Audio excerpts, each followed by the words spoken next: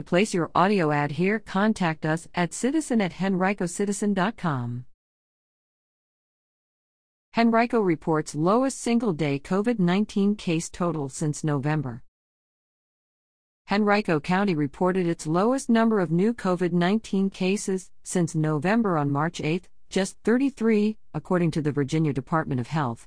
The 7-day moving average of daily new cases fell accordingly, down to 48. There was one new hospitalization related to the virus reported in the county on Monday, but no new deaths, according to the VDH. The VDH had expected to finish processing all backlogged death certificates from the post-holiday virus surge by this past weekend. As cases continue to decrease, the average positivity rate among both PCR tests and antigen rapid tests in the county continues to decrease, according to VDH data.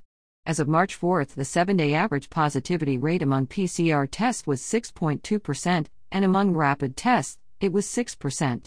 Testing data intentionally lags behind a few days to include as much information as possible.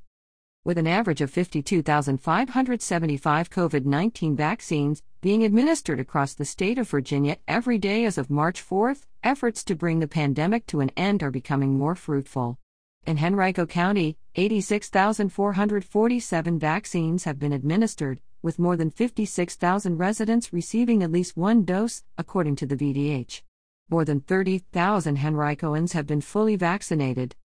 More than 2.3 million vaccinations have been administered across Virginia, with 1.49 million having received at least one dose since December, making up 17.5% of the population according to VDH data. Local health departments have stepped up as the leader in facilities administering vaccines over hospitals.